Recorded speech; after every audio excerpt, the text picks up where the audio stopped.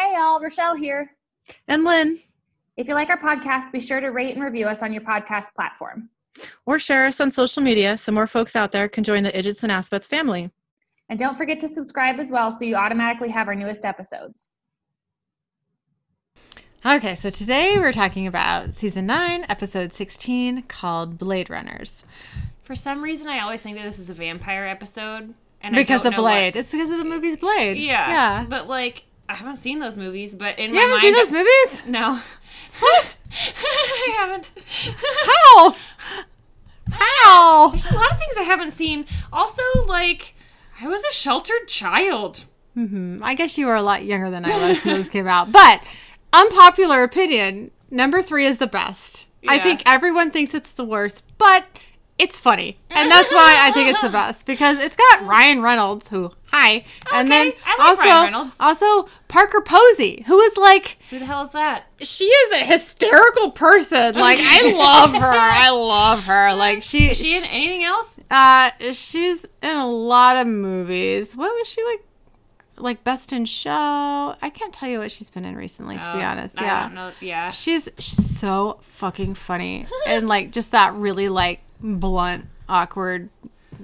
She's hysterical. Yeah. And she is just like this angry, pissed off vampire who like used to like slave own Ryan Reynolds. And she's just so funny and so like bitchy and vampy, and it's perfect. It is the best movie. Like Wesley Snipes is whatever. Okay. Yeah. But like Parker Posey, like it's great. It's great. I don't think anyone else feels that way, but I mean, it's good. Also, Blade Runners, this title, I'm sure, is from the movie Blade Runner. Oh, probably. Yeah, which I did see it when I was little, but, like, I was too little. Yeah. I don't remember it. Yeah. And my feelings about it are, like, scared and unhappy when I think about that movie. Is Blade Runner a vampire thing? No, it's an old movie, like, old, and it's like a futuristic, like, robots. I wish I could tell you more about it, but like, who's in it?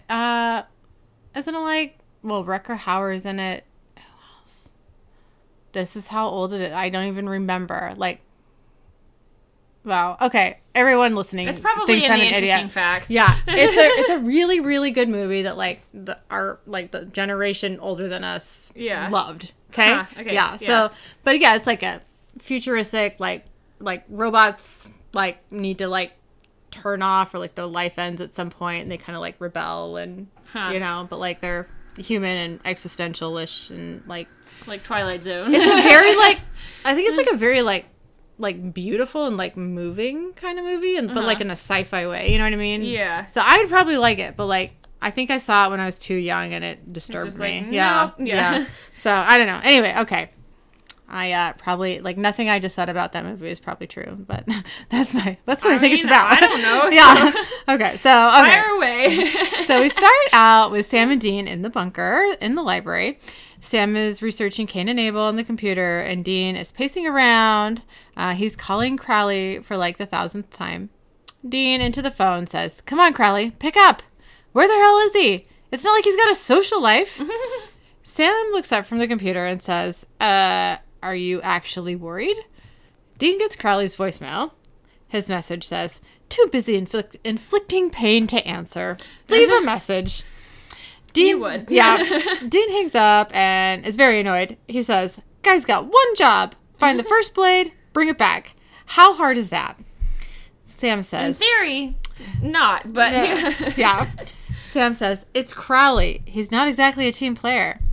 Dean says, "Yeah, but his ass is on the line too. He goes missing for weeks on end without a peep? Well, not one that makes sense anyway. Listen to this." Dean puts his phone on the table and plays a voicemail on speakerphone. It's Crowley. He says, "Dean, and then he does some weird sort of like mumbling ramblings. Sam says, "Wait a second. Did he drunk dial you?" Dean calls Crowley's phone again. He says, "Come on." And then we cut to Crowley. His caller ID reads not moose. It is, in fact, squirrel. Yeah, exactly. And we see a bunch of clothes scattered on the floor. I think he's in a hotel room. And Crowley is in bed with like a young, pretty woman. There's some heavy breathing. Yeah. And then Crowley kind of falls onto his back on a pillow. Crowley says, Lola. Lola says, my king.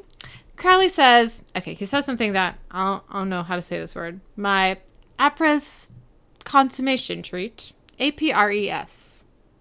Apres? I don't know. Okay, well, yeah. Apre?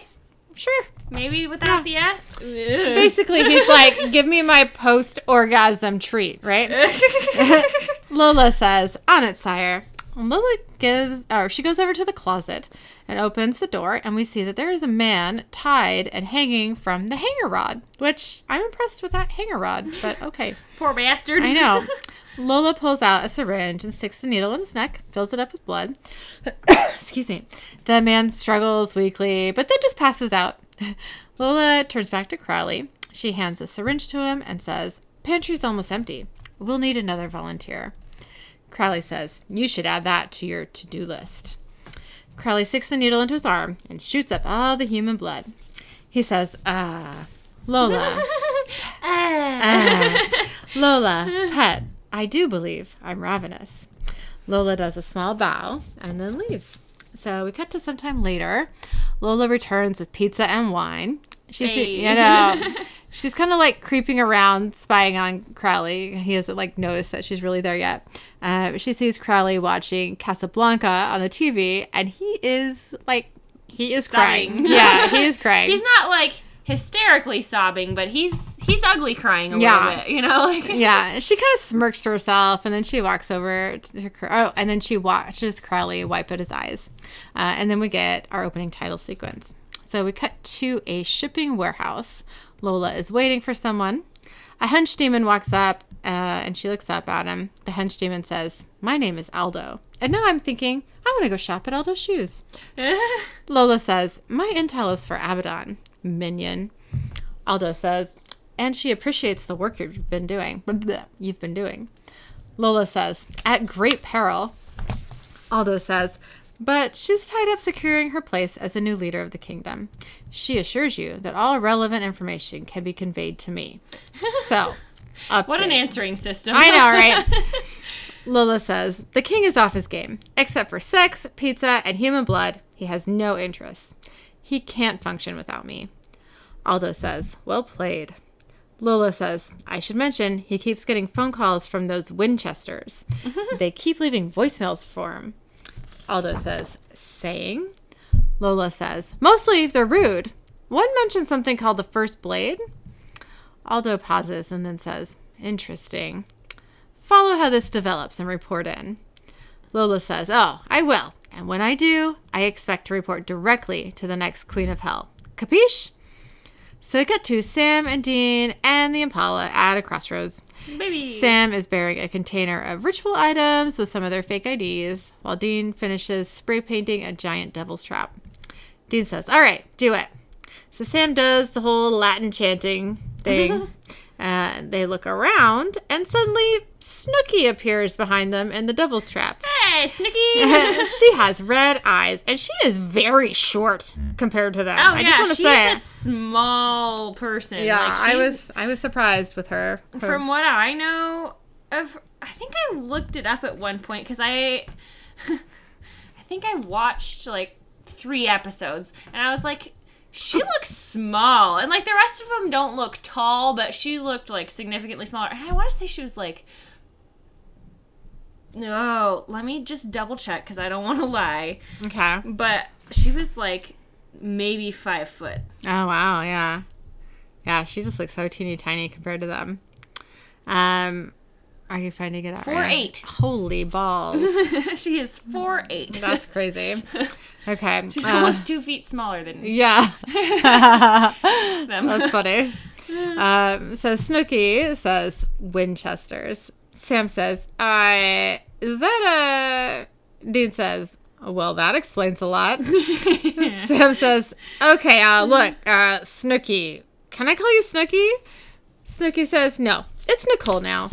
Sam says, okay, then, Nicole, we can do this one of two ways. The easy way, you talk, or the easier way. And then he takes out Ruby's knife and says, you still talk.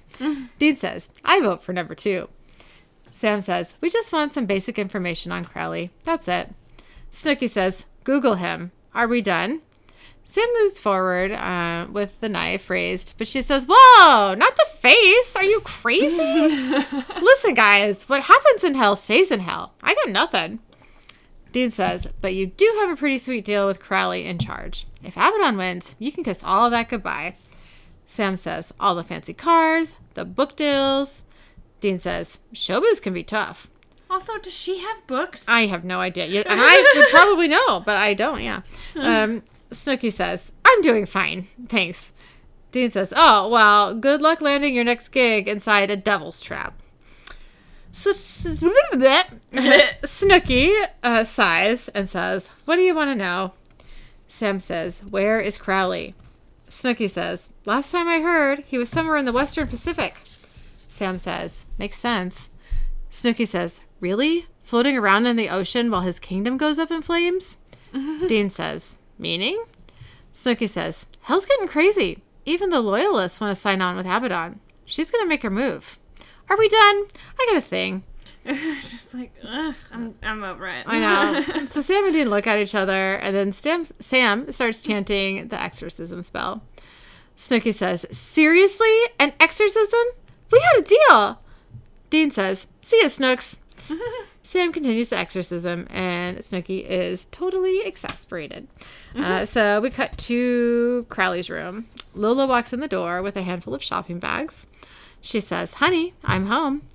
Crowley says, hello, Pumpkin. Did you have a nice day? Lola says, Lola did some shopping. Also, like, why are you in third person all of a sudden, Lola? Like, what? Okay. Crowley says, looks like Lola did a lot of shopping.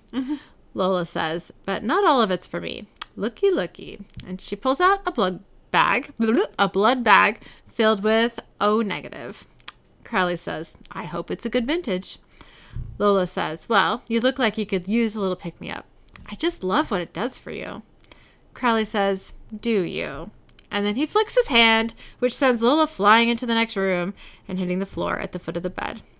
Crowley says, you tried to play me? I play the tune. Everyone else dances to it. Got it? Lola says, yes, I am your slave. Crowley says, you're my rodent. My little rodent who went scurrying off to Abaddon to rat on me. Lola says, no. What?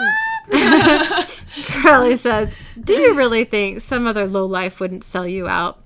I thought you were a smart girl. A girl I could have helped. Lola says, you're joking, right? You help me? Look at yourself. You couldn't help anyone. Crowley says, and he drops an angel blade into his hand from his sleeve and stabs Lola. She dies. Well, you're done now. Yeah. He walks into the other room and shoots up another syringe of blood. Then he catches a look at himself in the mirror. He gets a wee bit emotional as he takes in his reflection.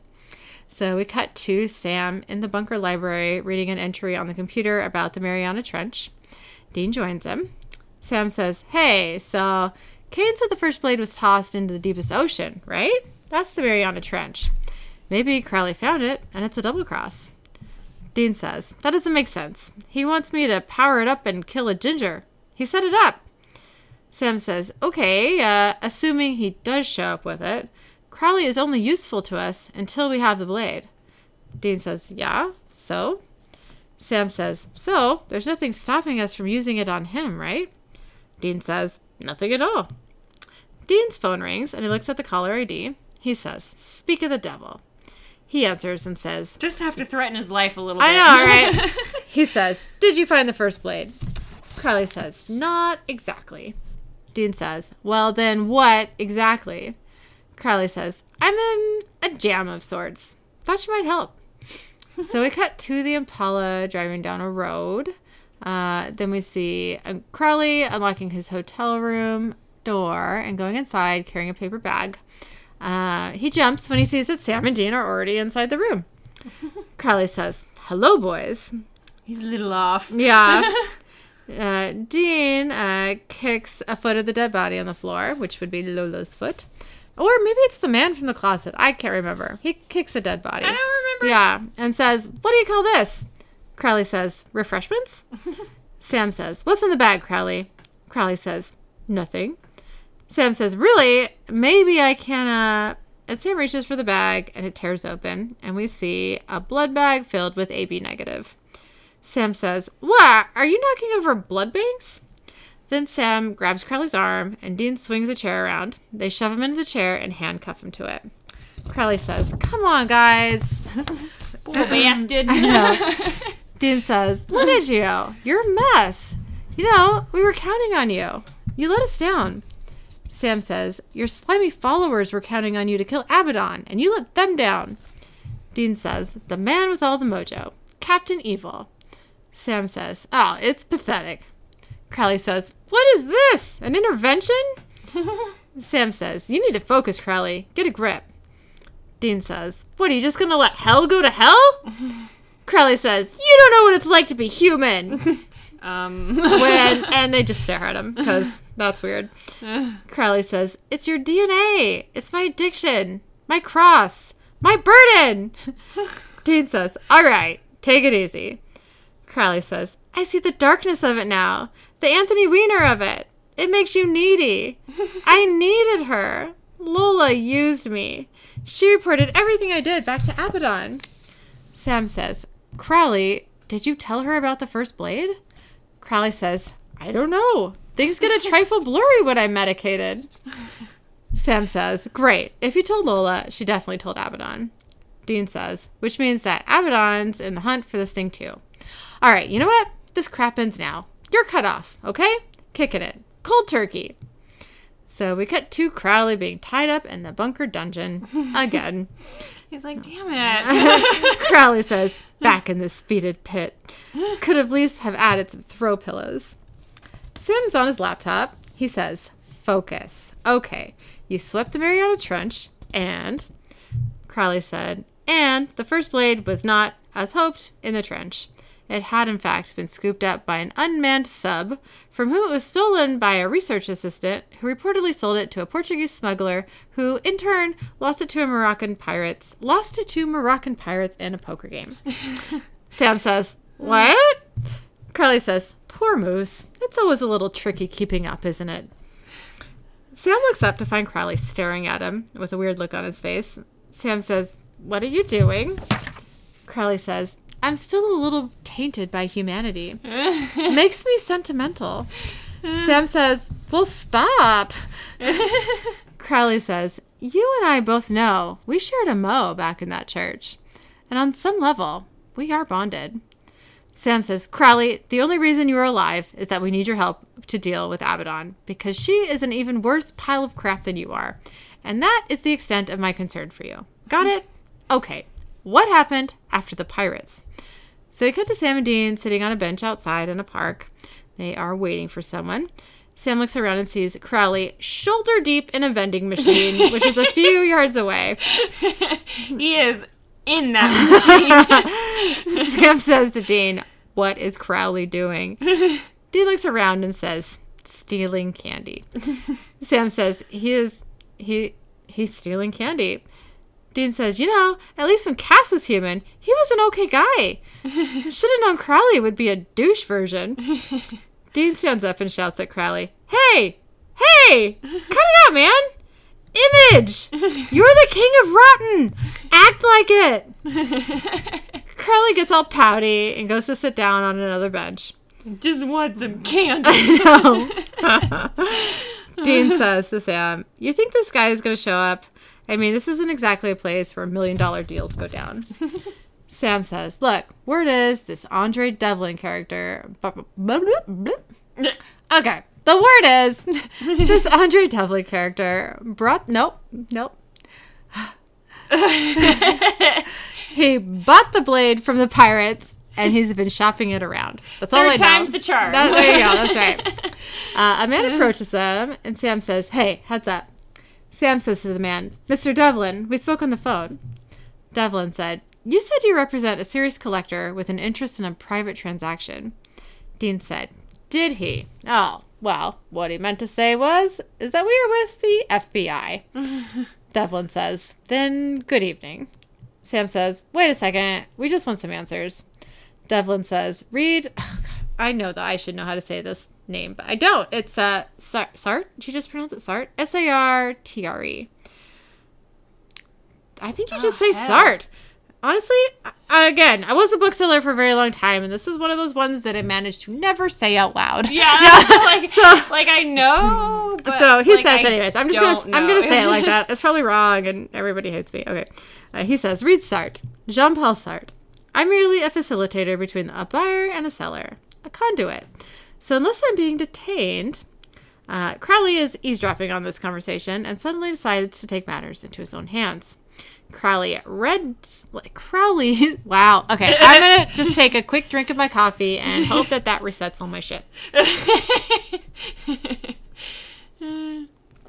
Sorry. Okay, so Crowley's red demon smoke rushes out of his mouth and across the park and into Devlin's mouth. A moment later, it rushes out again and back into Crowley's meat suit. Sam and Dean are completely shocked. Why? What? How? Yeah. Then Devlin says, so, am I being detained? Dean is like super flustered and says, not at the moment. No, but we got our eyes on you. So, watch yourself. Yeah. So Devlin walks away. Crowley walks over to the boys and says, National Institute of Antiquities. So we cut to the National Institute of Antiquities in Kansas City, Missouri. Inside, 2 security guards are playing a game of gin. Security guard number 1 says, gin, again. They hear a noise, but before they can check it out, 2 columns of demon smoke come in from under the door and force their way down their throats.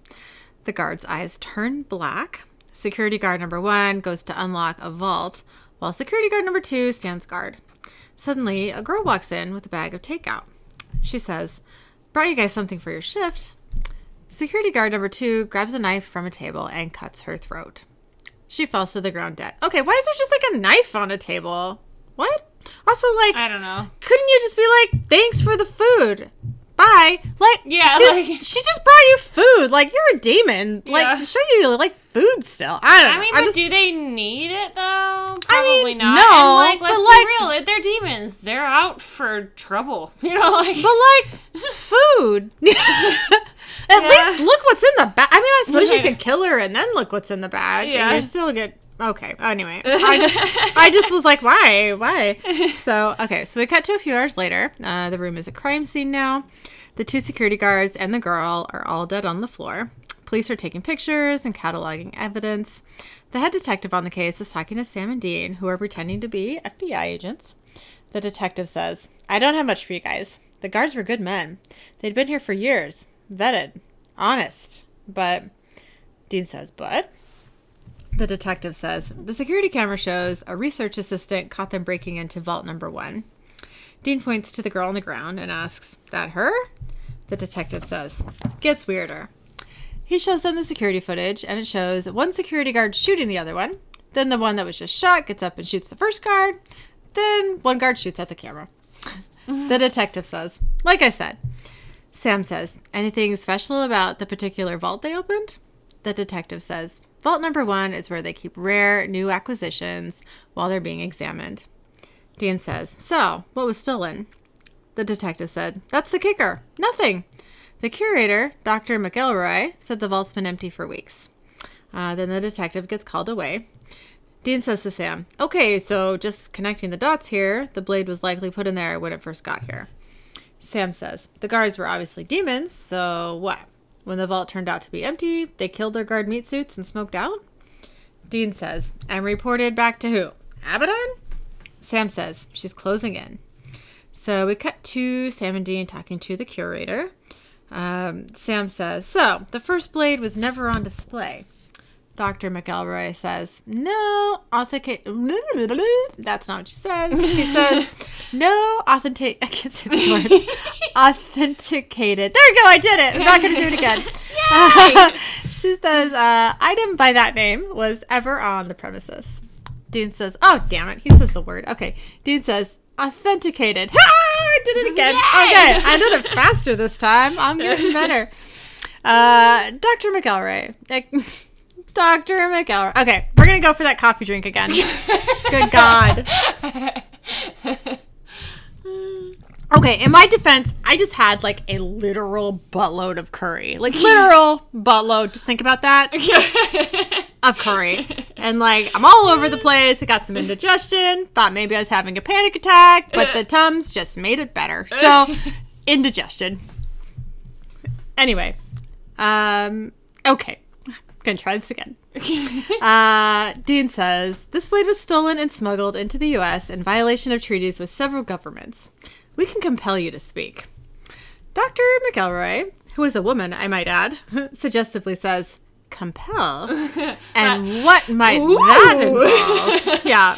Okay. Sam and Dean look awkward. She's like, I might be all of a sudden difficult. That sounds okay with me, yeah. She says, all right, look, I did acquire the so-called first blade, and carbon dating did peg it to biblical times, but the authentication proves unreliable. Can they stop fucking... No, they don't. They say, God damn it. Okay. All right. Okay. Dean says, so, it was in the vault. Dr. McElroy says, I removed it myself. The guards didn't know. Sam says, and where is it now? Dr. McElroy says, several weeks ago, a confidential offer was made to purchase it. I was afraid we would never authenticate the thing, so... Dean says, who is the buyer? Dr. McElroy says, sorry, the buyer insisted on absolute secrecy. Of course. Yep.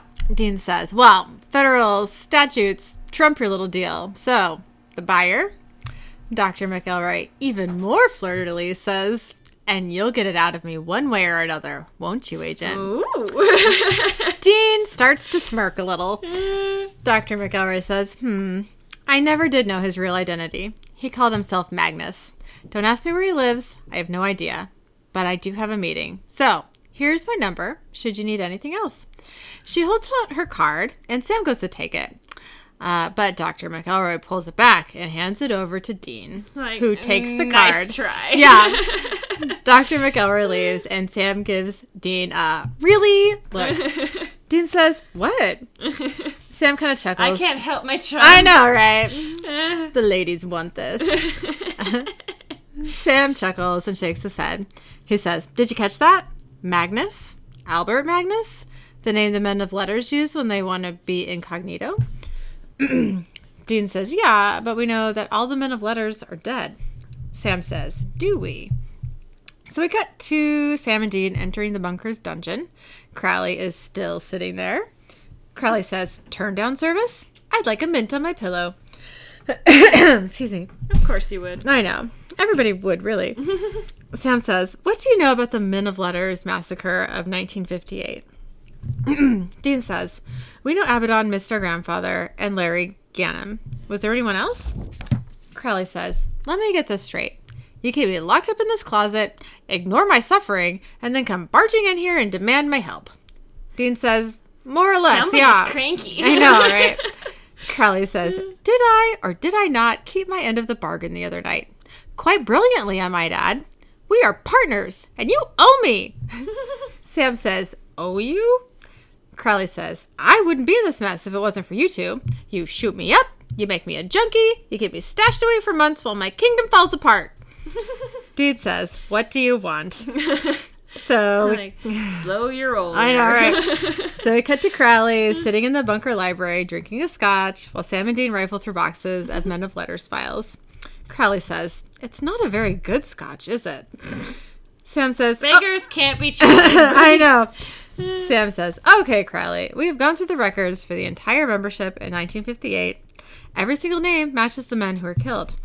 Crowley is only half paying attention because he has found a busty Asian Beauties magazine and is flipping through it.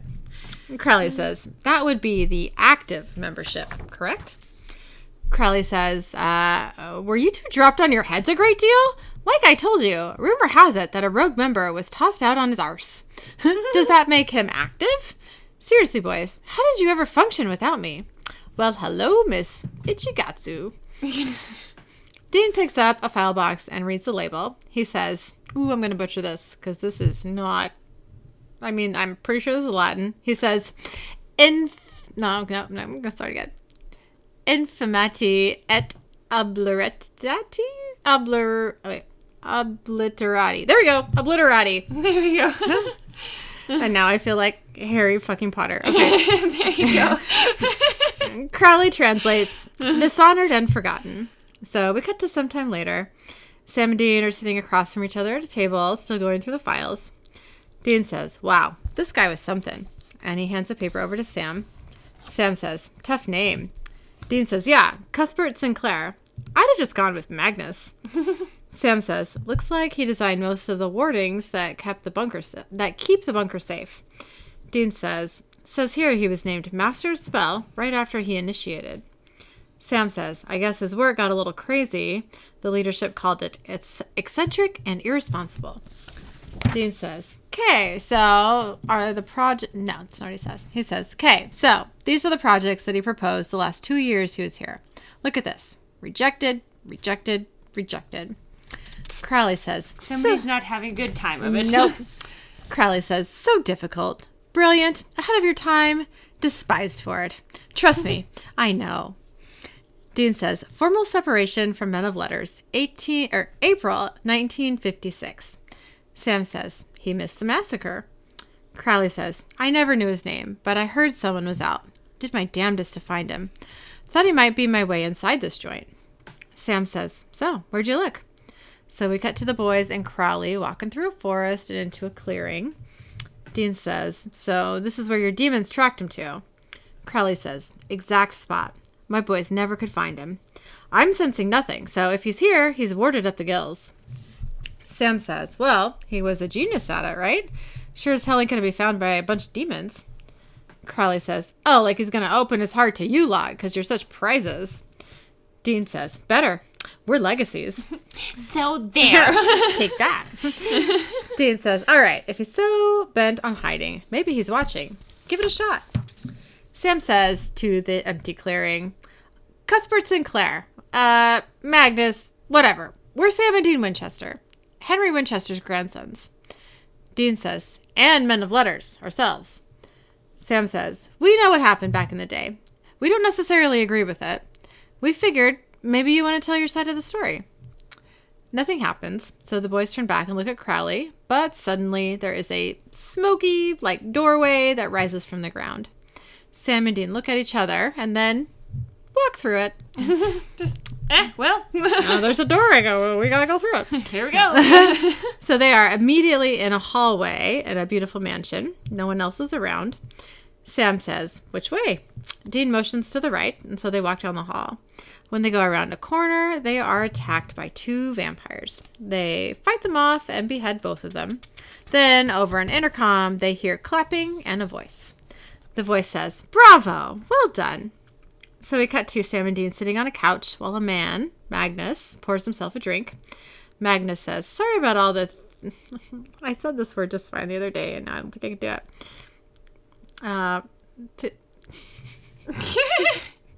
Theatricality? I don't think that's how you pronounce it. Yeah. Okay. You know what? Curry. Buttload. I'm not right. Things are weird. Okay. Magnus says, I just wanted to see what you two were made of. Dean says, so, what, are we underground? Magnus says, no. My fortress is right where you were standing, but it's invisible. Sam says, then you must be Cuthbert Sinclair. Magnus says, ugh, I haven't gone by that moniker in 57 years now. Dean says, well, you're looking good for a guy pushing 90. Magnus says, well, thanks, sport. There's a spell for damn near everything. I am impressed, though. You did exactly what you should have done, though I am going to miss those 2 from my zoo. Sam says, your zoo? Magnus says, oh, gentlemen, you are in the midst of the greatest collection of supernatural rarities and antiquities on the planet. I'm sorry, did you say that you were men of letters? I thought that whole thing died out after 58. Sam says, well, we are. We are legacies, but actually we're hunters. Magnus says, hunters? Wow! Hunters. with the keys to the kingdom. The Moys. Oh. It'll be Okay, I'm so sorry this is happening to my mouth. Okay. The boys must be spinning in their graves. Damn snobs. Bunch of librarians, if you ask me. Although I was always fond of Henry. I was his mentor, you know? Yeah, till the squares gave me the boot. Yeah. Of course he came here to visit me in secret. Called out to me, same as you did. Oh, yes. Quite the wild hare your grandfather was. Okay, I need to drink, and then I need to tell you about this actor. The guy, what the hell? Cuthbert? Cuthbert, yes. Okay, I love this actor so much. I first encountered him on the show Eureka. He's only in the first, the character he plays in Eureka is a cop, but he is a robot. Yeah. So this actor plays him in the first episode or two, or even maybe the first season. I can't remember because that was a very long time ago that I watched it. Then he dies, his robot death, and then gets replaced by the same him, same robot, different face, different actor, played by Tyelson, who plays Benny. Okay. Do I have it backwards? And it's Benny and then this guy? Can't remember. I mean, I think I have it I wouldn't backwards. know. Yeah, I think it's Benny, and then this guy finishes out the series. But anyways, love them both, obviously. So cool. And now this is one of the main Hallmark Channel actors. So Okay. yeah, I love him. I haven't at least in the last few years watched really any Hallmark anything. I mean, here and there I've watched the ones that David Hayden Jones are in. Oh yeah, they're all because- just like that, pretty much. yeah. Oh yeah, for sure. Yeah, I think I never really was into it until COVID happened, and just the isolation and anxiety of that made me just be I need something happy and predictable. about love and predictable and Christmas. You know what I mean? I just need every day to be fucking Christmas. So That's fair. so that's how that kind of happened for me. Now that I am a little more emotionally stable, I don't really watch it anymore. But every now and then. I do want to watch I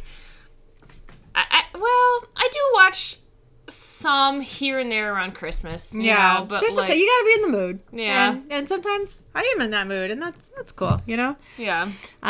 Okay, so where was I? Hunters. Wow, your grandfather was a wild hare. Okay, Dean says, "Listen, Magnus, we got ourselves a little situation. Abaddon, the last night of hell, is looking to up her pay grade and take over the place." Magnus says, "Things never change, do they? I kept telling the boys over and over. I would say, we could stop all this. We could rid the world of monsters once and for all if we just put our minds to it. But, oh no, they said. No. It's not our place. We're here to study. We're here to catalog." Dean says, yeah, I know. We get it. They're geeks. Magnus says, Dean says, "But she can be stopped. But we need something that we hear you have. The first blade." Magnus says, I see. Interesting. But if you'd really done your homework, you would know that it's absolutely useless, unless, of course, you're possessing the mark. Dean pulls up his right sleeve and shows the mark on his arm. He says, "The mark of Cain." Magnus says, "Oh my, how did you come by that?" Sam says, "Listen." I tripped over it. I know. Really? How do you think I came tripped by and it just went right in my butt. Yeah. And out my arm. I know, right? Up your butt and around the corner. That literally gives that a whole new meaning. Sam says, "Listen, if Abaddon takes over, the one thing she wants more than anything is to make hell on earth. Not even you can escape that." Magnus says, "And they say all hunters are morons." It's right there behind you, gentlemen. Sam and Dean turn around, and we see that the first blade is just right there on display. The boys stand up. Dean says, "Listen, if you're serious about taking action, this is taking action. You loan us that blade, and we will stop that bitch." Magnus says, let me think about it. And then he turns around and grabs a pinch of some green powder from a tray on an end table. He says, "All right, I've thought about it." And then he blows the powder at Sam's face and says a spell. Sam suddenly disappears in a puff of smoke. So we cut to Sam rushing through the woods back to the Impala and Crowley. Sam to Crowley says, "Magnus has Dean." Back in Magnus's house, Dean is pissed. He says, "What did you do with my brother?" Magnus says, "Don't worry, he's fine. But I did what any good collector would do. I separated the ordinary from the extraordinary. I had the first blade, and now I have the Mark of Cain to complete the set." Yeah, because I'm just a collectible, thank you. Yep. Dean says, "Yeah, well, problem is, it's attached. So how about you loan me the blade and I take care of business?" Magnus says, "Dean, I am offering you the moon here to be part of the greatest collection of all time. To be young forever. Let me teach you my secrets, huh? Be my companion.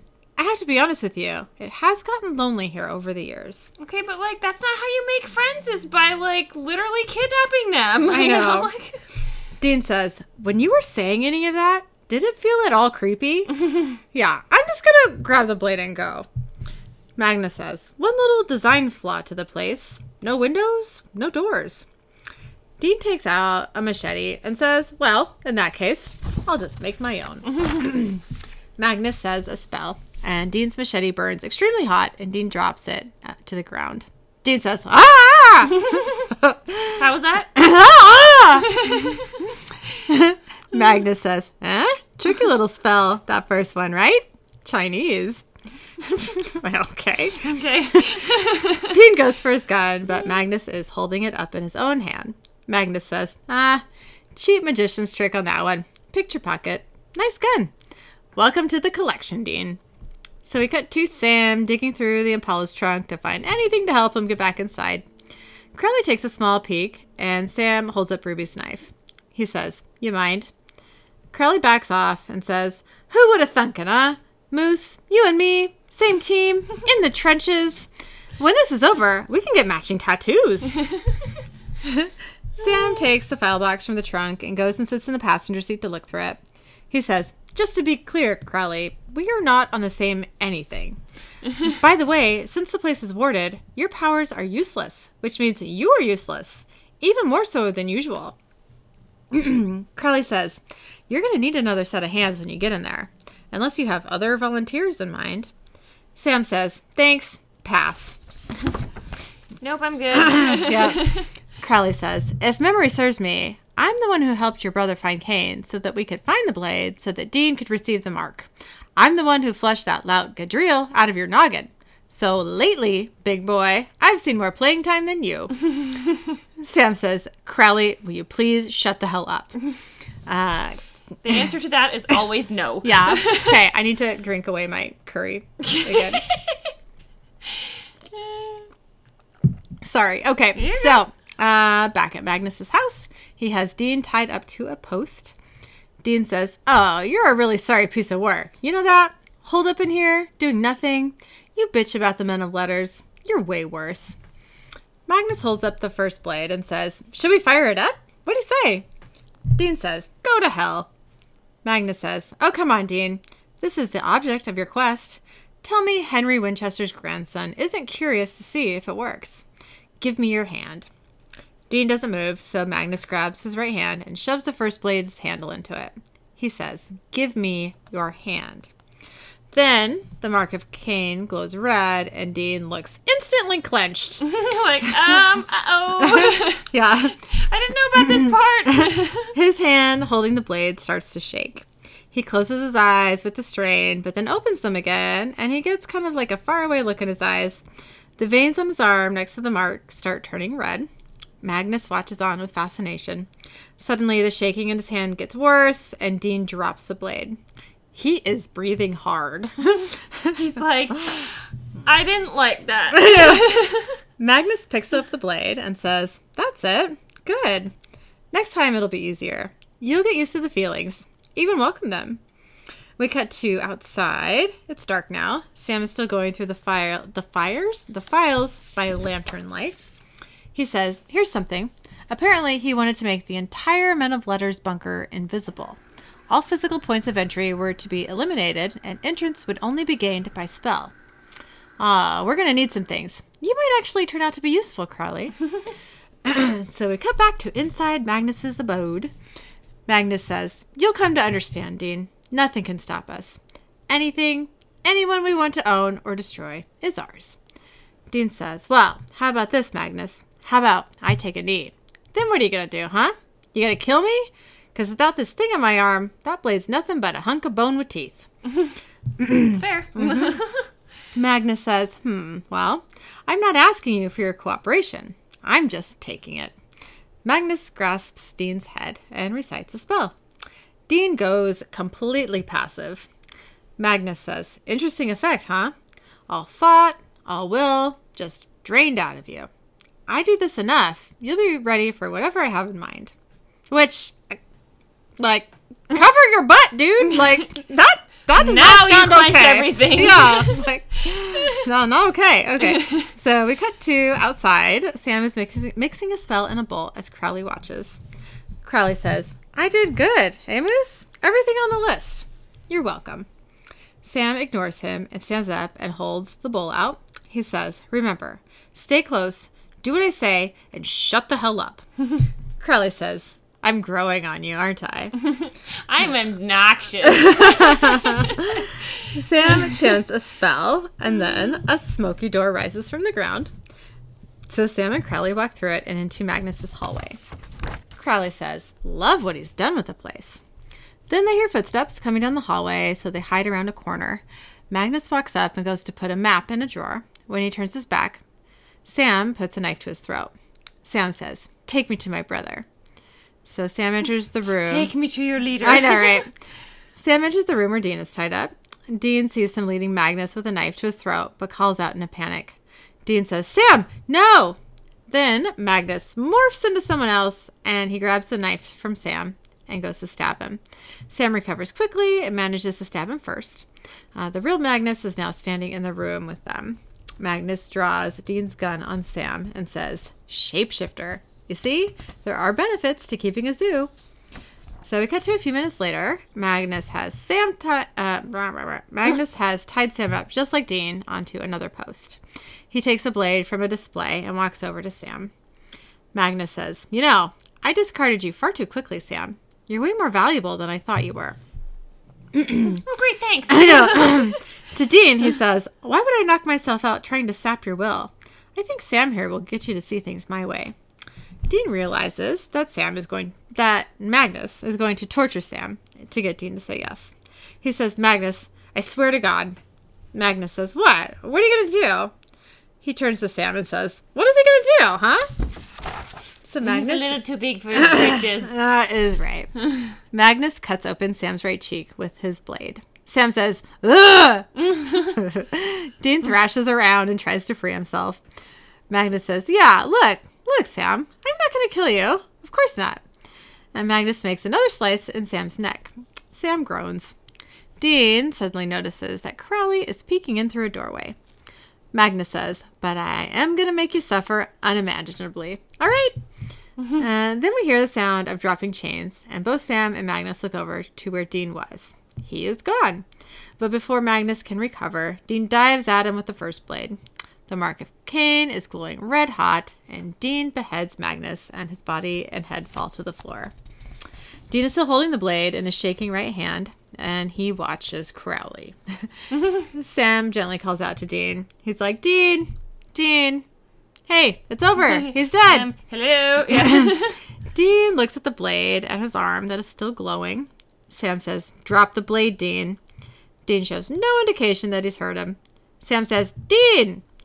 Dean suddenly remembers himself, and he looks at Sam. Sam says, drop the blade. Dear the way God. You're saying that makes it sound like how I talk to Maisie when she won't drop something that she's not supposed to have. Drop it. You know, like, I mean, leave it alone. Same thing though, right? Yeah. Leave the cat. Not that she grabs the cat, but still, she's tried to grab the cat a few times. Yeah. But anyways, yeah. I was like, I know that tone of voice. Somebody's in trouble. Yep. So Dean drops the blade and holds his shaking hand to his chest. So we cut to the boys and Crowley walking back to the Impala. Crowley says, brilliant, I must say. I'm speaking of myself, of course. All you two managed to do was get trussed up. Combine a little daring do on my part, a little dumb muscle from Squirrel, a little bleeding from Moose.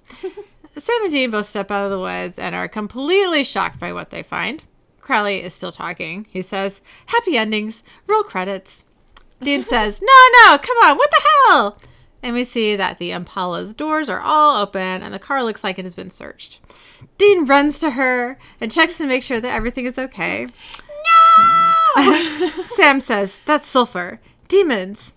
Dean says, Abaddon's. Well, she's just one jump behind us. Guess she couldn't find Magnus's joint either. What about the trunk? Sam says, safe. Warden kept them out. Dean is super miffed. He says, demon mitts all over my baby. Yuck! He shuts the back door, and when he does, he sees that someone has keyed the whole side of the car with words. He yells, oh, come on! Another key in cars? Sam says, what language is that? Crowley says, it's Enochian. The message isn't for you. It's for me. Be afraid. You're queen. Abaddon's getting more brazen. She thinks I'm losing my grip. Sam turns to Dean, who is on his knees next to the car, very angry. And is also losing his grip. Yeah, he is. Sam says, Dean. Dean gets up, and Sam says, listen, you said Crowley was only useful till we got the blade. We got the blade. Dean looks at Crowley, and that is when Crowley Yeah. makes his move. He uses his demon powers to fling the boys to the side of the car and holds them there. The first blade falls from Sam's hand to the ground. Crowley says, you know, boys, I'm in debt to you. You forced sobriety on me, and now I can see the situation for what it is. Dean, you are quite the killing machine. And it occurs to me that Abaddon is not the only name on your list. My name must be up there as well. No kidding. He told you. I know. Dean says, it's no good to you without me. Crowley says, yes, but as long as I have it, it's no good to you. Crowley beckons at the blade, and it flies into his hand. He says, now, this is the way it's going to go. I'll hang on to old Donkey Teeth here until such time as you locate Abaddon. Then, I don't know why that makes me laugh. Donkey Teeth? Every time I'll hold on to old Donkey Teeth over here. What? Yep. Crowley says, then you'll destroy her. You're right, Moose. You can't trust me. But sadly, I can't trust you either. Then Crowley disappears, and the boys are released from the side of the car. They stand there looking around in frustration. And credits. Okay, I have thoughts. So the first one is that, do you think, I mean, I know there was like the whole like ritual thing to try and turn Crowley into a human to begin with. Yeah. But do you think, given enough human blood, he could in fact turn himself into a human on his own? Or is it just he gets emotional with it? I think, yes. I think maybe some higher up demons, maybe not. But I don't think that, I mean, Crowley is a crossroads demon. Yeah. And we see later how he gets to be that way. Yeah. I don't think Crowley, like, he's powerful, but he's not like a knight of hell powerful, yeah, no. you know? Like, he's a powerful demon, but he's Yeah. a powerful crossroads demon, which Yeah. is a really high up there. Yeah. So I think that Crowley could be, I want to say confirmed, but that's not the right word. Crowley could be transformed into a human, Yeah. I think, or changed back or whatever. Yeah. Yeah. And I mean, obviously he could be, but like, I think- does he have to have the ritual?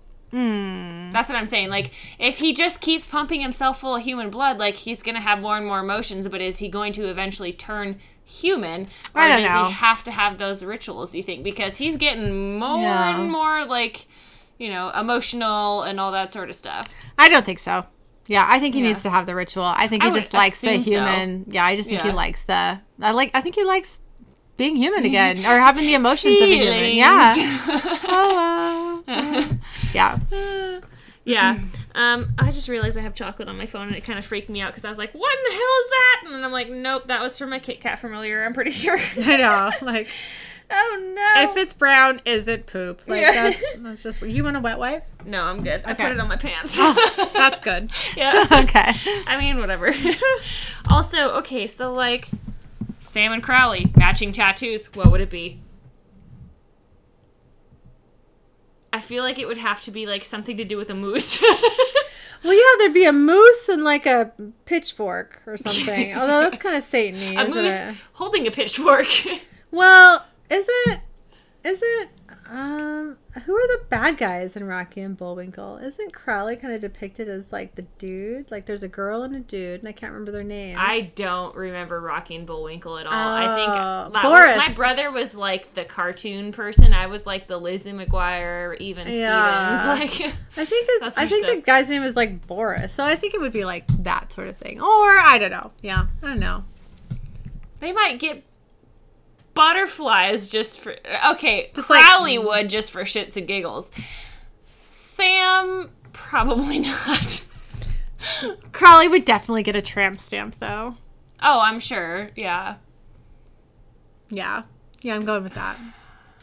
I mean, obviously Sam's not against getting tattoos, but I don't think he would.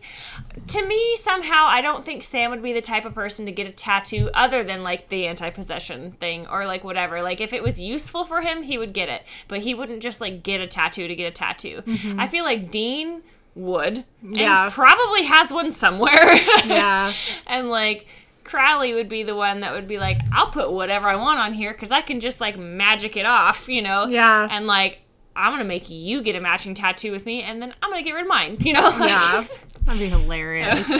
I, like, need that to be a scene somehow, somewhere. Like, Sam and Crowley getting matching tattoos. Like, how plastered does Sam need to be to get a matching tattoo with Crowley? I'm sure there's, like, a fanfic out there.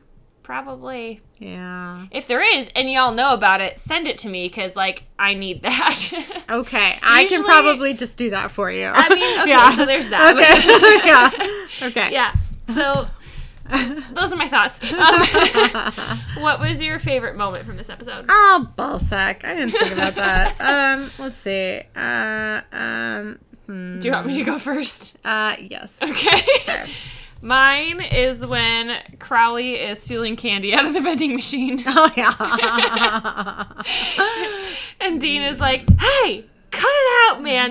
Image, you're the king of rotten. Yeah. Act like it. You know, Yeah. like, what are you doing? You know, like, you moron. Okay, did you ever watch Reba? No. Oh, that was what she called people morons. It was, you moron. That's cute. So, yeah, anyways, that's, yeah. Yeah. I can't even think of one, like, specific favorite moment, to be honest. Like, I truly just liked, like, everything that happened out of Crowley's mouth the entire episode. Crowley was my favorite for this Yeah. episode, for Not sure. to, like, cop out with that answer, but, like, everything was just I perfect. mean, the crying at Casablanca. Yeah. Like, all of everything Yeah. that happened Yeah, was just the snark. Yeah. All of it was lovely. Yeah. So, yeah. Okay. That's my answer. Crowley. Okay. Sorry about it. Oh, you're good. So, interesting facts from this episode. The first one, it says the set used for Magnus's castle is the same that was used for Jared Padalecki's home in The French Mistake. Oh, cool. I could see that. Like, similar, like, what, obviously they would take down, like, certain, you know, pictures and replace it with others, but, like, yeah, I could kind of, that seems familiar, Yeah. you know? I don't know why this is an interesting fact, but it's funny. It says Crowley's cell phone reflects an incoming call from Dean as not Moose. I like that. I think that's funny, too, because, like, Crowley and Dean have more of a relationship. Yeah. Truly, you know? And This so, is my Moose! Yeah. Or this, yeah. So Or you this would- is not Moose. Yeah, you would think that Dean would have a better name as not somebody else. You know Yeah. what I mean? Like, yes, you've called him Moose, and that's darling, but, Yeah. like, you know, this is just you're not that person, you know? Yeah. Seems a little weird. I mean, he but- probably does that on purpose. Yeah. So Yeah. it's like, oh, I got a call from you, but you're not him, even though he's the one that he actually likes, you know, Yeah. like, or seemingly likes, or at least tries to get along with for the sake of the moment, you know? Yeah. But anyway, so it says guest star Nicole Polizzi. I don't know if that's how you say That's her last name. Snooki, yep. Snooki, yeah. Was previously mentioned in season 4's Supernatural Mannequin 3, The Reckoning, when Dean said regarding to going to New Jersey, hey, maybe we'll have a Snooki sighting. And Sam replied, what's a Snooki? Yeah. Nicole Polizzi appeared with the nickname Snooki on Jersey Shore from 2009. I'm guessing it started in 2009 because there are multiple seasons, and they are still, in fact, going with like spin-offs of that. I did not know that. Oh yeah, like there's like all sorts of different. I've not watched any of it, but I know that like I've seen commercials and stuff that like now like the guys have like their like own. I don't. One of them was like was it a game show? I don't know. But yeah, they're still working off of that, you know. It says Crowley sipping scotch and perusing the busty Asian beauty's centerfold says, "Well, hello, Miss Ichigatsu." I don't know if I said that right. It says Ichigatsu is Japanese for January. Oh, okay. Hello, Cool. Miss January. Nice. All right. It says, Sam tells Devlin, "We just want some answers," to which Devlin replies, "Read Sartre." That's what I said too, yeah. I don't know. Yeah, I think that's how it's, yeah. Jean-Paul Sartre was a 20th century existential philosopher. It says, the FBI aliases the Winchesters use for the Crossroad container are for Agent J. Lynn and Agent R. Tandy, referring to Jeffrey Lynn and Richard Tandy, members of the band Electric Light Orchestra. They had previously used these aliases in Supernatural Goodbye Stranger. Okay. It doesn't say what season. It just says 2013, so that must have, this is 2014, I think, so it must have been season 8. Yeah, I don't remember what happens in that episode. I don't know. Yeah, okay. Couldn't tell you. It says, is that Kevin Smith, who plays Cuthbert Sinclair, was a victim in an earlier series episode, season 3, episode 15, Supernatural, Time is on My Side, from 2008, where he is credited as Gym Club victim. Okay. I remember He was a dead guy. Yeah. Okay. It says, some of the paintings seen in Magnus's Fortress include Bagged Hare and Game Fowl by Jan Fitt, which is after 1642, The Head of Medusa by Peter Paul Rubens from 1617, Witch's Sabbath by Francisco de Goya from 1798, The Conjuration by Francisco de Goya from 1797 to 1798, The Garden of Earthly Delights by Hieronymus.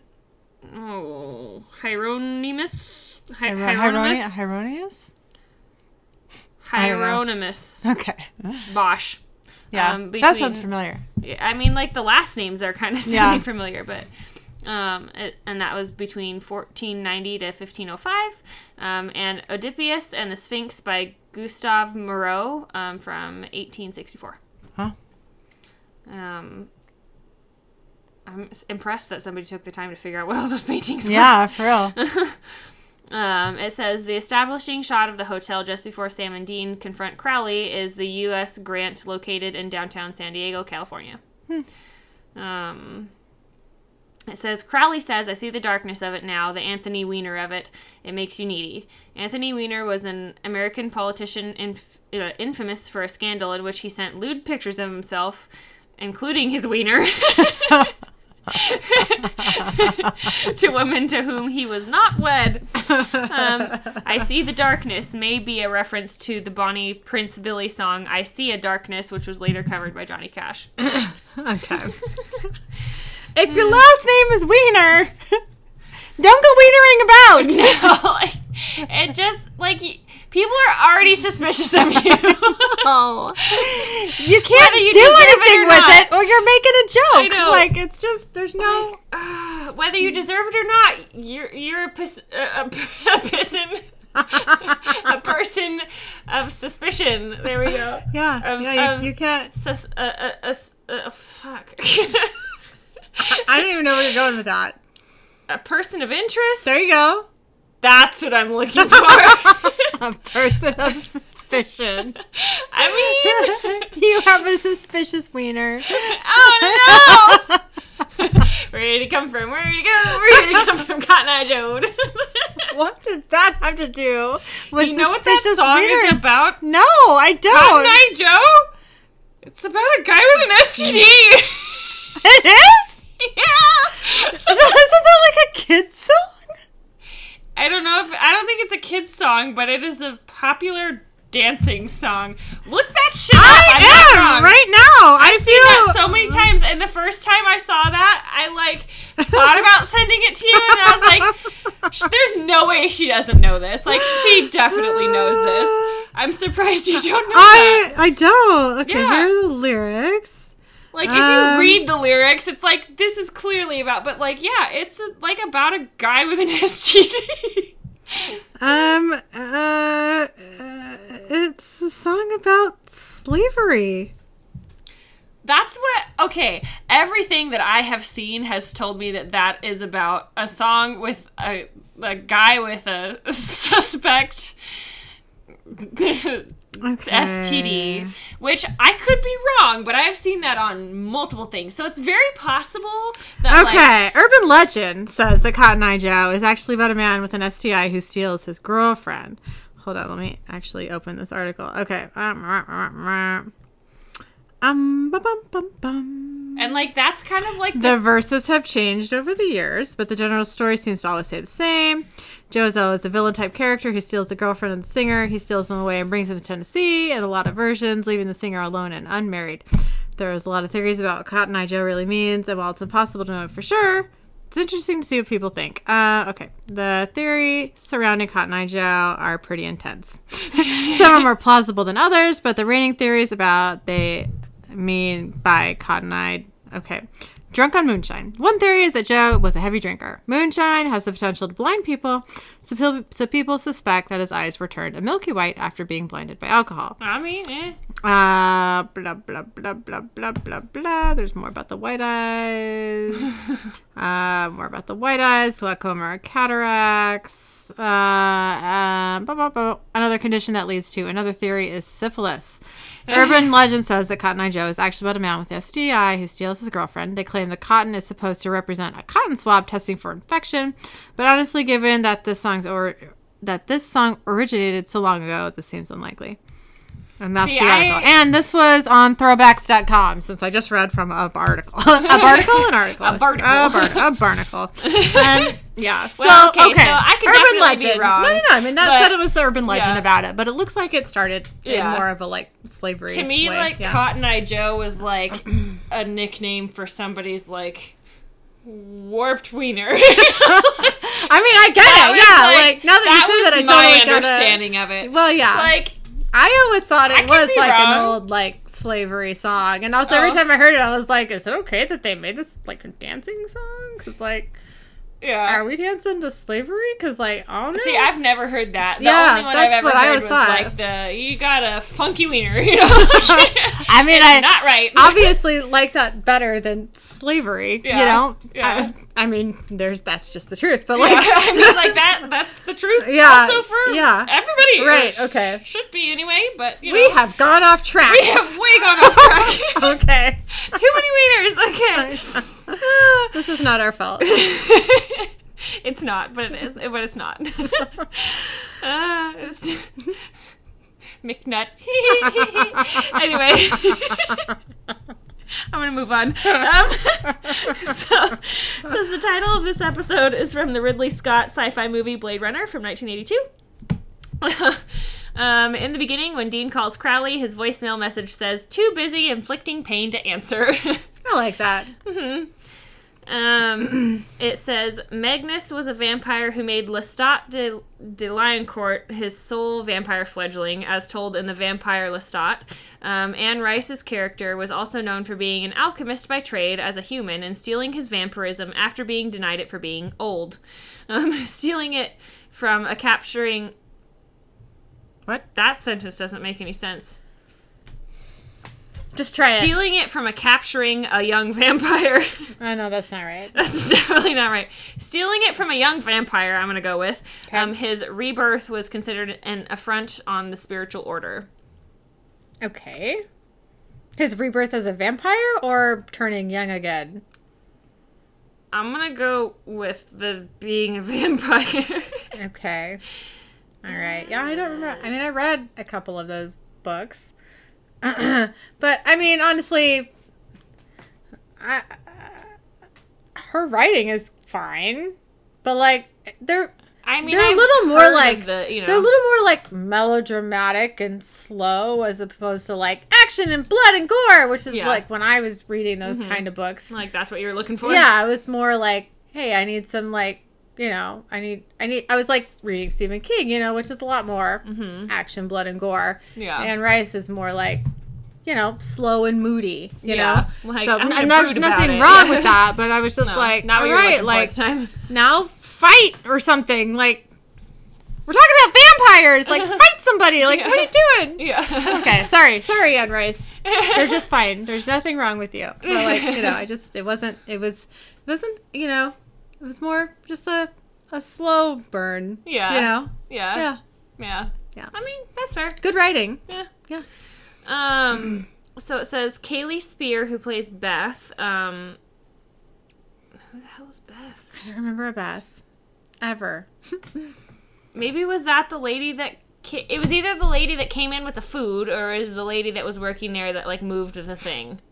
Oh, yeah. I would I assume don't it's one of remember those. either of them having a first name, so it could be I either. don't either. Yeah. But anyways, she previously had an uncredited appearance in Supernatural: Rock and a Hard Place, as one of the members of the church chastity group. So it was probably the young girl. Yeah, Because I don't remember any, because- like, older women, really, Yeah. in that group. and that would have been the episode where Sam and Dean are reborn virgins. Rehymenated. Yep. Yep. It says, for the scene where the Enochian message is seen on Dean's car, the signs were actually carved into the metal rather than painted, which made actor Jensen Ackles genuinely upset. That's cute. It says, in the final scene where the Impala is scratched up and Crowley pushes Sam and Dean against it, there's no driver's side mirror. This may have been so Jensen wouldn't injure his hand when being pushed against it. That's interesting. Huh. Da-da-da-da. What are you doing? Oh, I was just like, some of these interesting facts on this one are like, okay, this is not really an interesting fact. This is literally obvious. Okay. Like, and also they all had another one that's saying, you know, Snooki was on Jersey Shore. Okay, like, great. You know, like, Yeah. we know that. So, anyway, yeah, those are interesting facts. Okay. Our research from this one is off of, NJ.com, which is New Jersey. Yes. .com. But the site is called NJ.com. Okay. And because I don't think they go to New Jersey. I don't think they do. I don't again. remember. Maybe they do, but And like Jersey Shore. You know, yeah, like, yeah, right. This No, is our chance. Yep. We made a connection. We're Yep. going with it. So this is The Living and the Dead Love This Jersey Shore Town. 6 haunted stories to prove it. It says Cape May calls itself the nation's oldest seashore resort. That's hard to say. This quaint little city has been attracting tourists since the mid-18th century and continues to be a favorite vacation destination for families from all over the country. That's more than 250 years worth of visitors that have come and gone. But it seems not all of them have left. Cape May is certainly one of the paranormal hotspots on the East Coast, said psychic medium Craig McManus, who, as a child, first stepped foot on the beaches of Cape May in the early 70s with his family. Ask any business, bed and breakfast, or hotel owner, and they more than likely will have a personal ghost story to tell or talk about that they have heard. That was kind of a weird sentence, but it's fine. So it says, why is Cape May haunted? I think that Cape May just radiates a great energy, said McManus, while sitting on the porch of the Bedford Inn, a cozy bed and breakfast on Stockton Avenue. People are drawn to places they like, he explains, and a response he often gets when talking to visitors is that there is something about Cape May that pulls them in. I think Cape May just has a very positive vibe that pulls in the living and the dead. McManus believes the old houses, the Victorian architecture, and the old customs are what attract tourists, as well as people that have intuitive or psychic ability. It really feels like it's a special energy that draws people in a positive way. He equates that energy as possibly the reason why Cape May is so haunted. McManus, who has penned 5 books about the hauntings of Cape May, says that a lot of the ghost stories that are told in town are about people who worked or lived in Cape May. You have your positive and your negative spirit stories, he said. You have people that stay because they were tragically killed. You have others that have stayed because they lived there and died there and they don't want to let go. They have a material or emotional connection to the house they lived in. Maybe they don't want to cross over. Maybe this is heaven to them. It says, below are a few of the many hauntings that make Cape May a paranormal paradise. The first one is the Emlyn Physic Estate.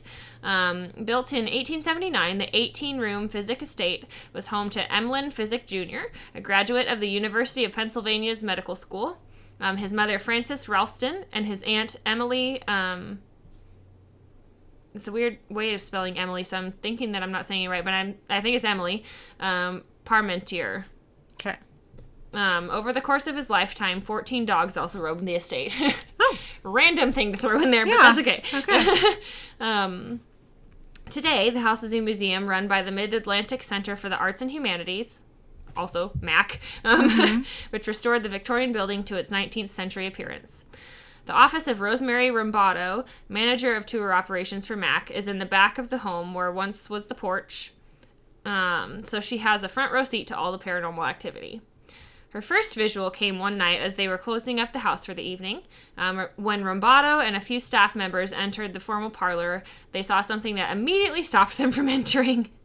The photo album was there, and the page was standing straight up, said Rombato. As soon as I said, what? It shut down real quick, like we walked in and caught them looking through the photo album. Oh, that's so funny. Many of the staff have seen figures walking into rooms only to find that nobody was there, and a maintenance man claims to have seen a dog in the house. Another time, Rombato was in her office with the house completely alarmed and locked and heard someone walking in with hard-soled shoes on the wooden floors in the kitchen. Rombato claims that the second floor hallway is the most active spot in the house. An image of a woman was captured looking in the mirror just at the top of the stairs. Yuck. Yeah, I know. The next one is the Hotel Macomber. I'm not sure if I'm saying that right, but the Hotel Macomber on Beach Avenue was built in 1916, and according to MAC, it was the last hotel to be built in Cape May for more than half a century. One winter evening during a seance in the hotel, McManus said he sensed 5 ghosts. He said one was a woman, Irene Wright, a widow from Reading? Reading. I think it's Reading. Reading. I was going to say, that can't be Reading. That seems odd. I mean, not that there's weirder town names, but Yeah. but from Reading, Pennsylvania, affectionately known as the Trunk Lady. That's not a good nickname. No. Who always stayed in room 10 with her steamer trunk. Okay. This room was active mostly during the months of June and November. McManus said that one night while staying in room 10, he was awoken twice by loud banging on the door. He jumped up, opened the door, only to find that no one was there. He was later told that he was the only visitor staying in the hotel that night. Oh, fuck that. No thanks. Eventually, he digitally recorded a woman's voice saying, "I'm still here." Ooh, not cool, trunk lady. No. Come on. Please, no. I do not like that. No. According to guests, room 10 has recently quieted down while other rooms have increased in activity. McManus's theory is that when you're a ghost peacefully trying to coexist, you'll move once people start talking to you. McManus also sensed Wright in other locations in Cape May. He found that she did stay in other places while visiting and surmises she is following old habits. Okay. Ghosts follow old routines, he said. There are also reports from staff about a man's voice in the basement that groans or growls. He is known as the Growler. Super original. I guess that's better than the groaner. Yeah. Somebody had a laugh about that. You know it. They're like, he like groans or like growls. Like, what do we call him? Well, not the groaner. We should call him the Growler. You know, like, For real. stay with the growling. You know? Yeah. Yeah. It says another presence that has been sensed is that of Sarah Davis, the original owner of the hotel, who died tragically in 1934. She shot herself in her hotel room and died 4 days later while in the hospital. Oh my god. Davis loved the hotel, said McManus, and she is still here today. Congress Hall is the next one. It says Congress Hall was built in 1816 and was named after its first owner, Thomas Hughes, who was elected to Congress. The Great Fire of 1878 destroyed the hotel, but it was rebuilt and reopened a year later. While walking in the third-floor hallway, which closely resembles the hallway in the movie The Shining, McManus said that sometimes housekeeping would go to change your room over and would hear the radio or the television on and hear people talking. They would knock on the door, but nobody would answer. They would soon be told that the guests checked out, only to go back to the room to find nothing on. McManus has sensed 7 different personalities in the hotel, 2 of which he said are children. He did discover that in 1876, a 10-year-old boy drowned in front of Congress Hall. A few guests that McManus has interviewed said that they would hear somebody walking around their bed at night, and one person even heard the toilet flush. Ugh. It said, I didn't think ghosts have to use the bathroom, but maybe it's out of habit, he said. The next one is the Cherry House. It says, Beth Acker doesn't believe in ghosts, even though she may share a house with several. For 18 years, Beth and her husband, Frank, have lived in the Cherry House, which was built in 1849 by Lemuel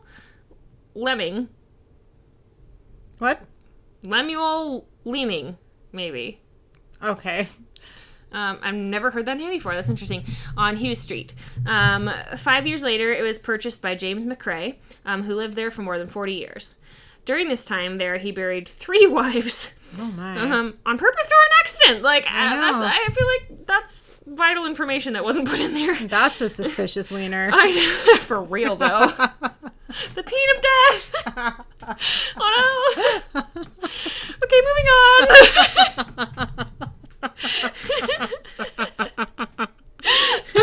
Now when we publish this episode and we're like, what should we say about it? All I can think of is like suspicious wiener, which we should probably not do. No. But I want to. I know. But we won't. We'll come up with Probably. something. We might do that. Who knows? Depends on our mood on the time, That's you true. know? I feel like I normally go for like the lewd, like, hey, let's talk about that time when we joked about something sexual, and you're like, or we could talk about the episode. Like every time, I'm like, fine. Yeah. I mean, yeah. Some of them are just hard to connect, though. You know, like, because they're so, like, obscure. Like, if, like...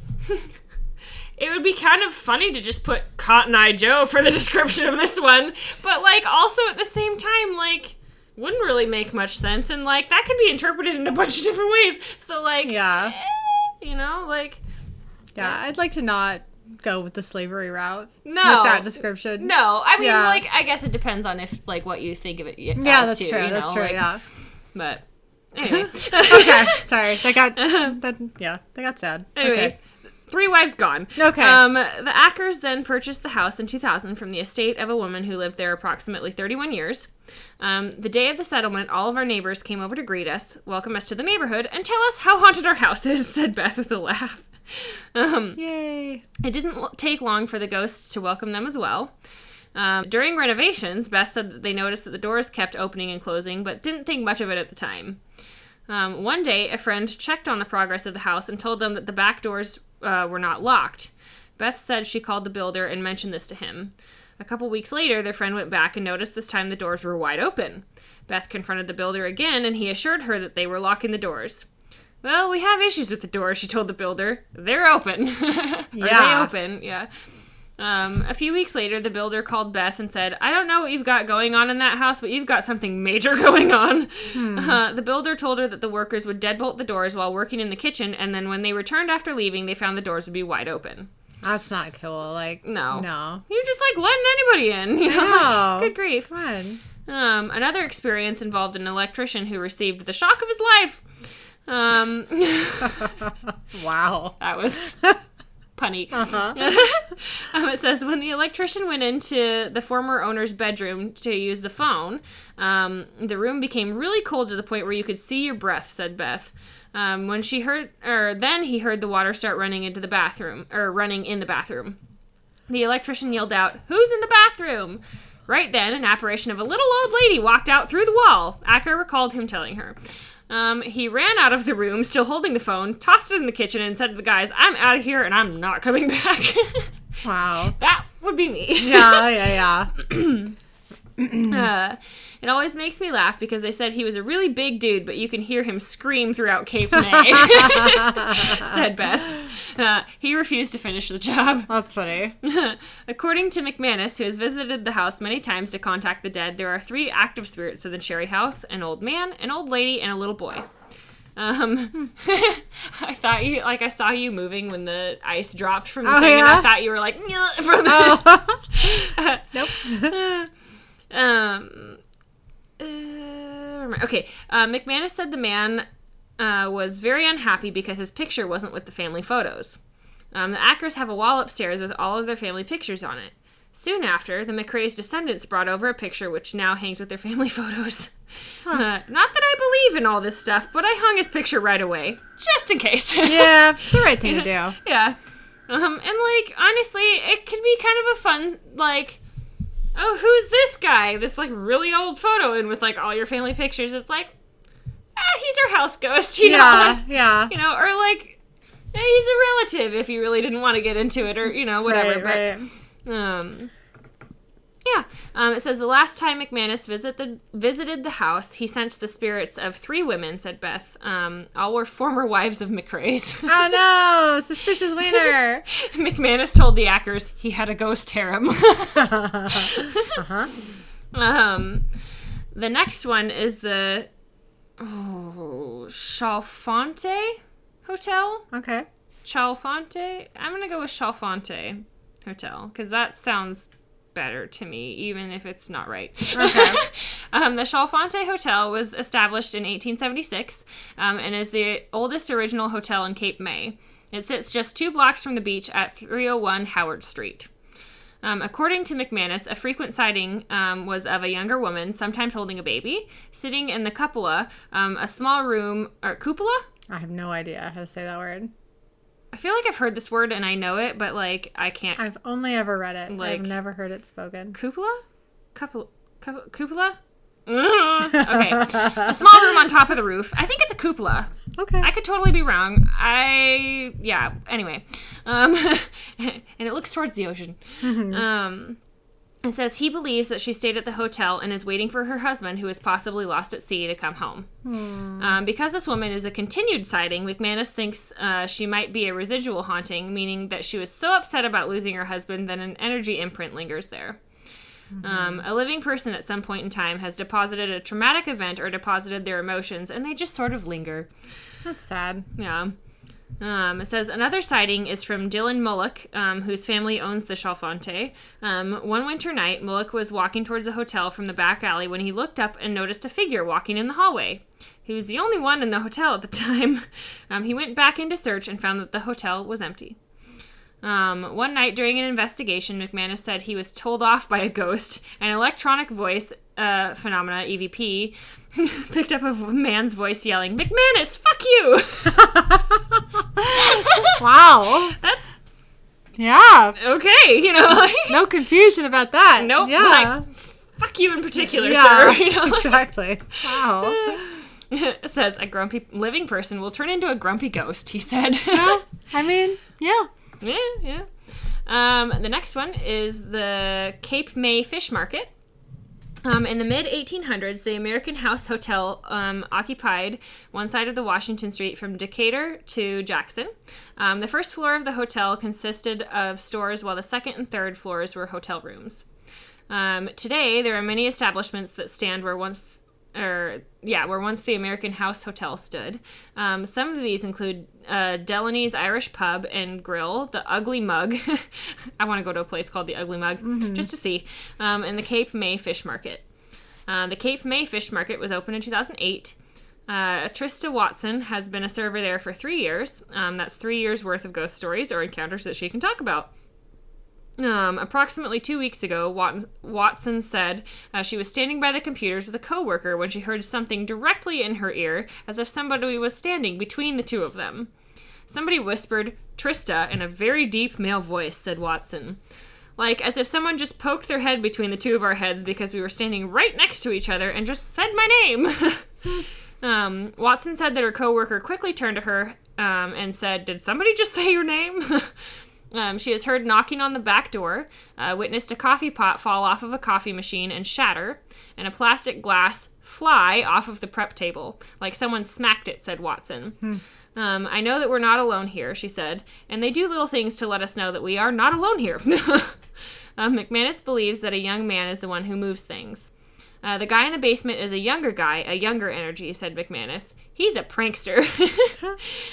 General Manager Paula Geserick has a video evidence of bread randomly falling off a shelf in the basement, brooms moving, and a hovering figure in the dining room. Ooh, I don't like that. I don't like that either. Above the restaurant are apartments that were just used for storage. The upstairs is now being renovated into 8 apartments that will open this year. Geserick says that that prior to the renovations, one of the women that was helping her clean upstairs watched the sleeve of Geserick's sweater lift up and fall back down. Geserick was not wearing the sweater. It was draped over a railing. McManus senses 2 energies upstairs, one a woman and the other a man. He believes that the man, who is cognizant and watches over things, may have lived or stayed upstairs. It's a good energy. It says, they are not going to kill you. People have a perception that if you have a haunted inn or your hotel has a ghost or your house has a ghost, it's going to be some demonic entity that will be dragging you down through the ducts into hell, said McManus. In most of McManus's investigations, especially in Cape May, the hauntings have been on the benevolent side, he said. A ghost's personality can be cranky or grumpy or mad about something, but they're not out to kill you, they're not out to hurt you, he said. Most of the time, they simply want to coexist with the living. McManus believes that it's the living who annoy them. I can see that. Yeah, it's like any relationship, it's about respect and boundaries, said Geserick.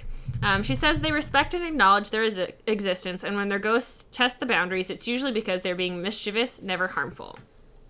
The people that are really intrigued by the paranormal, Cape May is a paradise because you can stay in all these great places. They're wonderful locations, historic lodging. It's like stepping back in time with some of the original occupants. So, yeah. Awesome. Sounds like a cool place. I'm going there in a couple of months. Maybe you should check it out. And, like, I kind of, well, not to this specific place, but just, like, that area. And, Yeah. like, I kind of, like, I'm not going to go out of my way, but, like, if we pass by one of them, I'm going to, like, at least try and take a picture, if not, like, yeah, you should. That'd be so cool. briefly go in Yeah. and then leave. You know? Yeah. Because, Right. so what was your itch or ask the moment from this week? All right, well, I had to dig deep for this one because yeah, nothing that exciting really happens to me. So I was thinking about some of my greatest hits, and an old friend kind of reached out in a message to me the other day, and I was like, oh, I could respond to this person. Then I was like, wait, have I made an idiot of myself in front of this person? Yes. And I will tell you about that, listeners. So, this was many years ago. I would say Eric and I were probably like, I don't know, 26 or 27. Yeah. We were camping in the summer at Sun Lakes, which is out in eastern Washington, like past the gorge. Mm-hmm. You know, it's out there. Yeah. Beautiful place. I absolutely love it there. And this was back when we were okay with camping. Yeah. But this place is so cool. It's got like this huge lake with like rocks like right under the surface, like flat ones that you could just like walk out on, Yeah. you know, and like still be in the lake. And, you Yeah. know, it's really cool. They have showers. They have cabins you can rent. They have a snack stand, which Hey. I enjoy. They got like a little general store and like a chocolate store and like. It sounds kind of like a KOA campground, you know, like they have their little like store. I think and there's all like that, an you know? area that you can do that there, Yeah. but there's also like where you can put up your tent and Yeah. there's the cabins. You know, Well, it's just, like, KOA a huge... is just an organization. Yeah. I know what you mean. Yeah. Yeah. So yeah, you can put your trailers there too. Cool setups. Mm-hmm. Anyways. So it was there. It was me and Eric and my cousin Andrea and her boyfriend at the time, who we will refer to as Cam. and then a bunch of, I think maybe some of my friends were there. A lot of my cousin's friends were there. And we were all, this is something we did every summer. Yeah. And we were just, you know, having a really good time. It was the morning. We'd been there for a couple days. We were at the snack stand waiting for our breakfast. I mean, like, I'm not going to lie, like, best biscuits and gravy, like, I've ever had, ever, That's impressive. from this shack. Yeah. So anyway, so we're waiting. We're sitting at the little benches out front, and I'm not sure how it happened, but we started talking about like tampons or something. Like it's like a group of boys, a group of girls. We're all together, and somebody said something, and I was like about tampons, and I was like, oh, like Cam, like, do you actually know like how a tampon works? And he was like, no. Or I don't know. I don't remember what exactly he says, but I assumed that I was just like, well, let me show ya. And so I pulled one out of my bag or purse or whatever I had, and I was like, okay. So I like took the wrapper off, and I was like, okay, give me your hand. It's gonna be my vagina. And he was like, okay. And so it's like holding the tampon, and I like wrap his hand around it, you know, the applicator part, and I'm like, okay. I was like, you have to hold it tighter. Like, we are not loose women. He was just like, okay. I'm like, this poor guy. I mean, you're my cousin's boyfriend. Like, this is what you get. This is what you get. You're involved with me, and to some extent, like, this is what's gonna happen. Yeah. So he's like, okay. So he's like holding this, you know, tampon applicator with the tampon inside, and I was like, okay, so what you do is you hold it here and you shove it up till you touch yourself, and then you push this a little bit all the way up, and like, whoop, there goes the tampon. Yeah. Like, and it's up, it's good. Yeah. And he was just like bright red, like, why are you doing this to me in public? And I was like, and somebody had like a glass of water next to us. I was like, and this is what happens when it gets bloody. Like dropped it and it just like poofed up, and everyone was just like, I mean, the girls were all laughing hysterically, and all the boys were like, oh no, why is this happening? Like, oh god, And I can't. and I think that I just like blacked out the rest. But the point is that I taught him some science, and he still, you know, loved me in a, you know, cousin way. Yeah. So it's okay. We were good. We were fine. Yeah. You know, and you know, do all boys need to know that? Probably. It's a process. It's useful information. Weird. It's a weird experience. You know, they teach you in like health class in 5th grade or whatever how to do that. And, Yeah, you know, I mean, it's the thing. the girls, yeah. And they split you up. Yeah. Anyway, I look back on that moment now fondly, but also I feel like I was probably a big asshole about the whole thing. I feel a little bad. You know, like, did I embarrass him? Probably. Did I always embarrass him? Probably. So, Cam, if you're out there, I'm sorry. Also, you're welcome. I'm sure it came as useful information at some point in his life.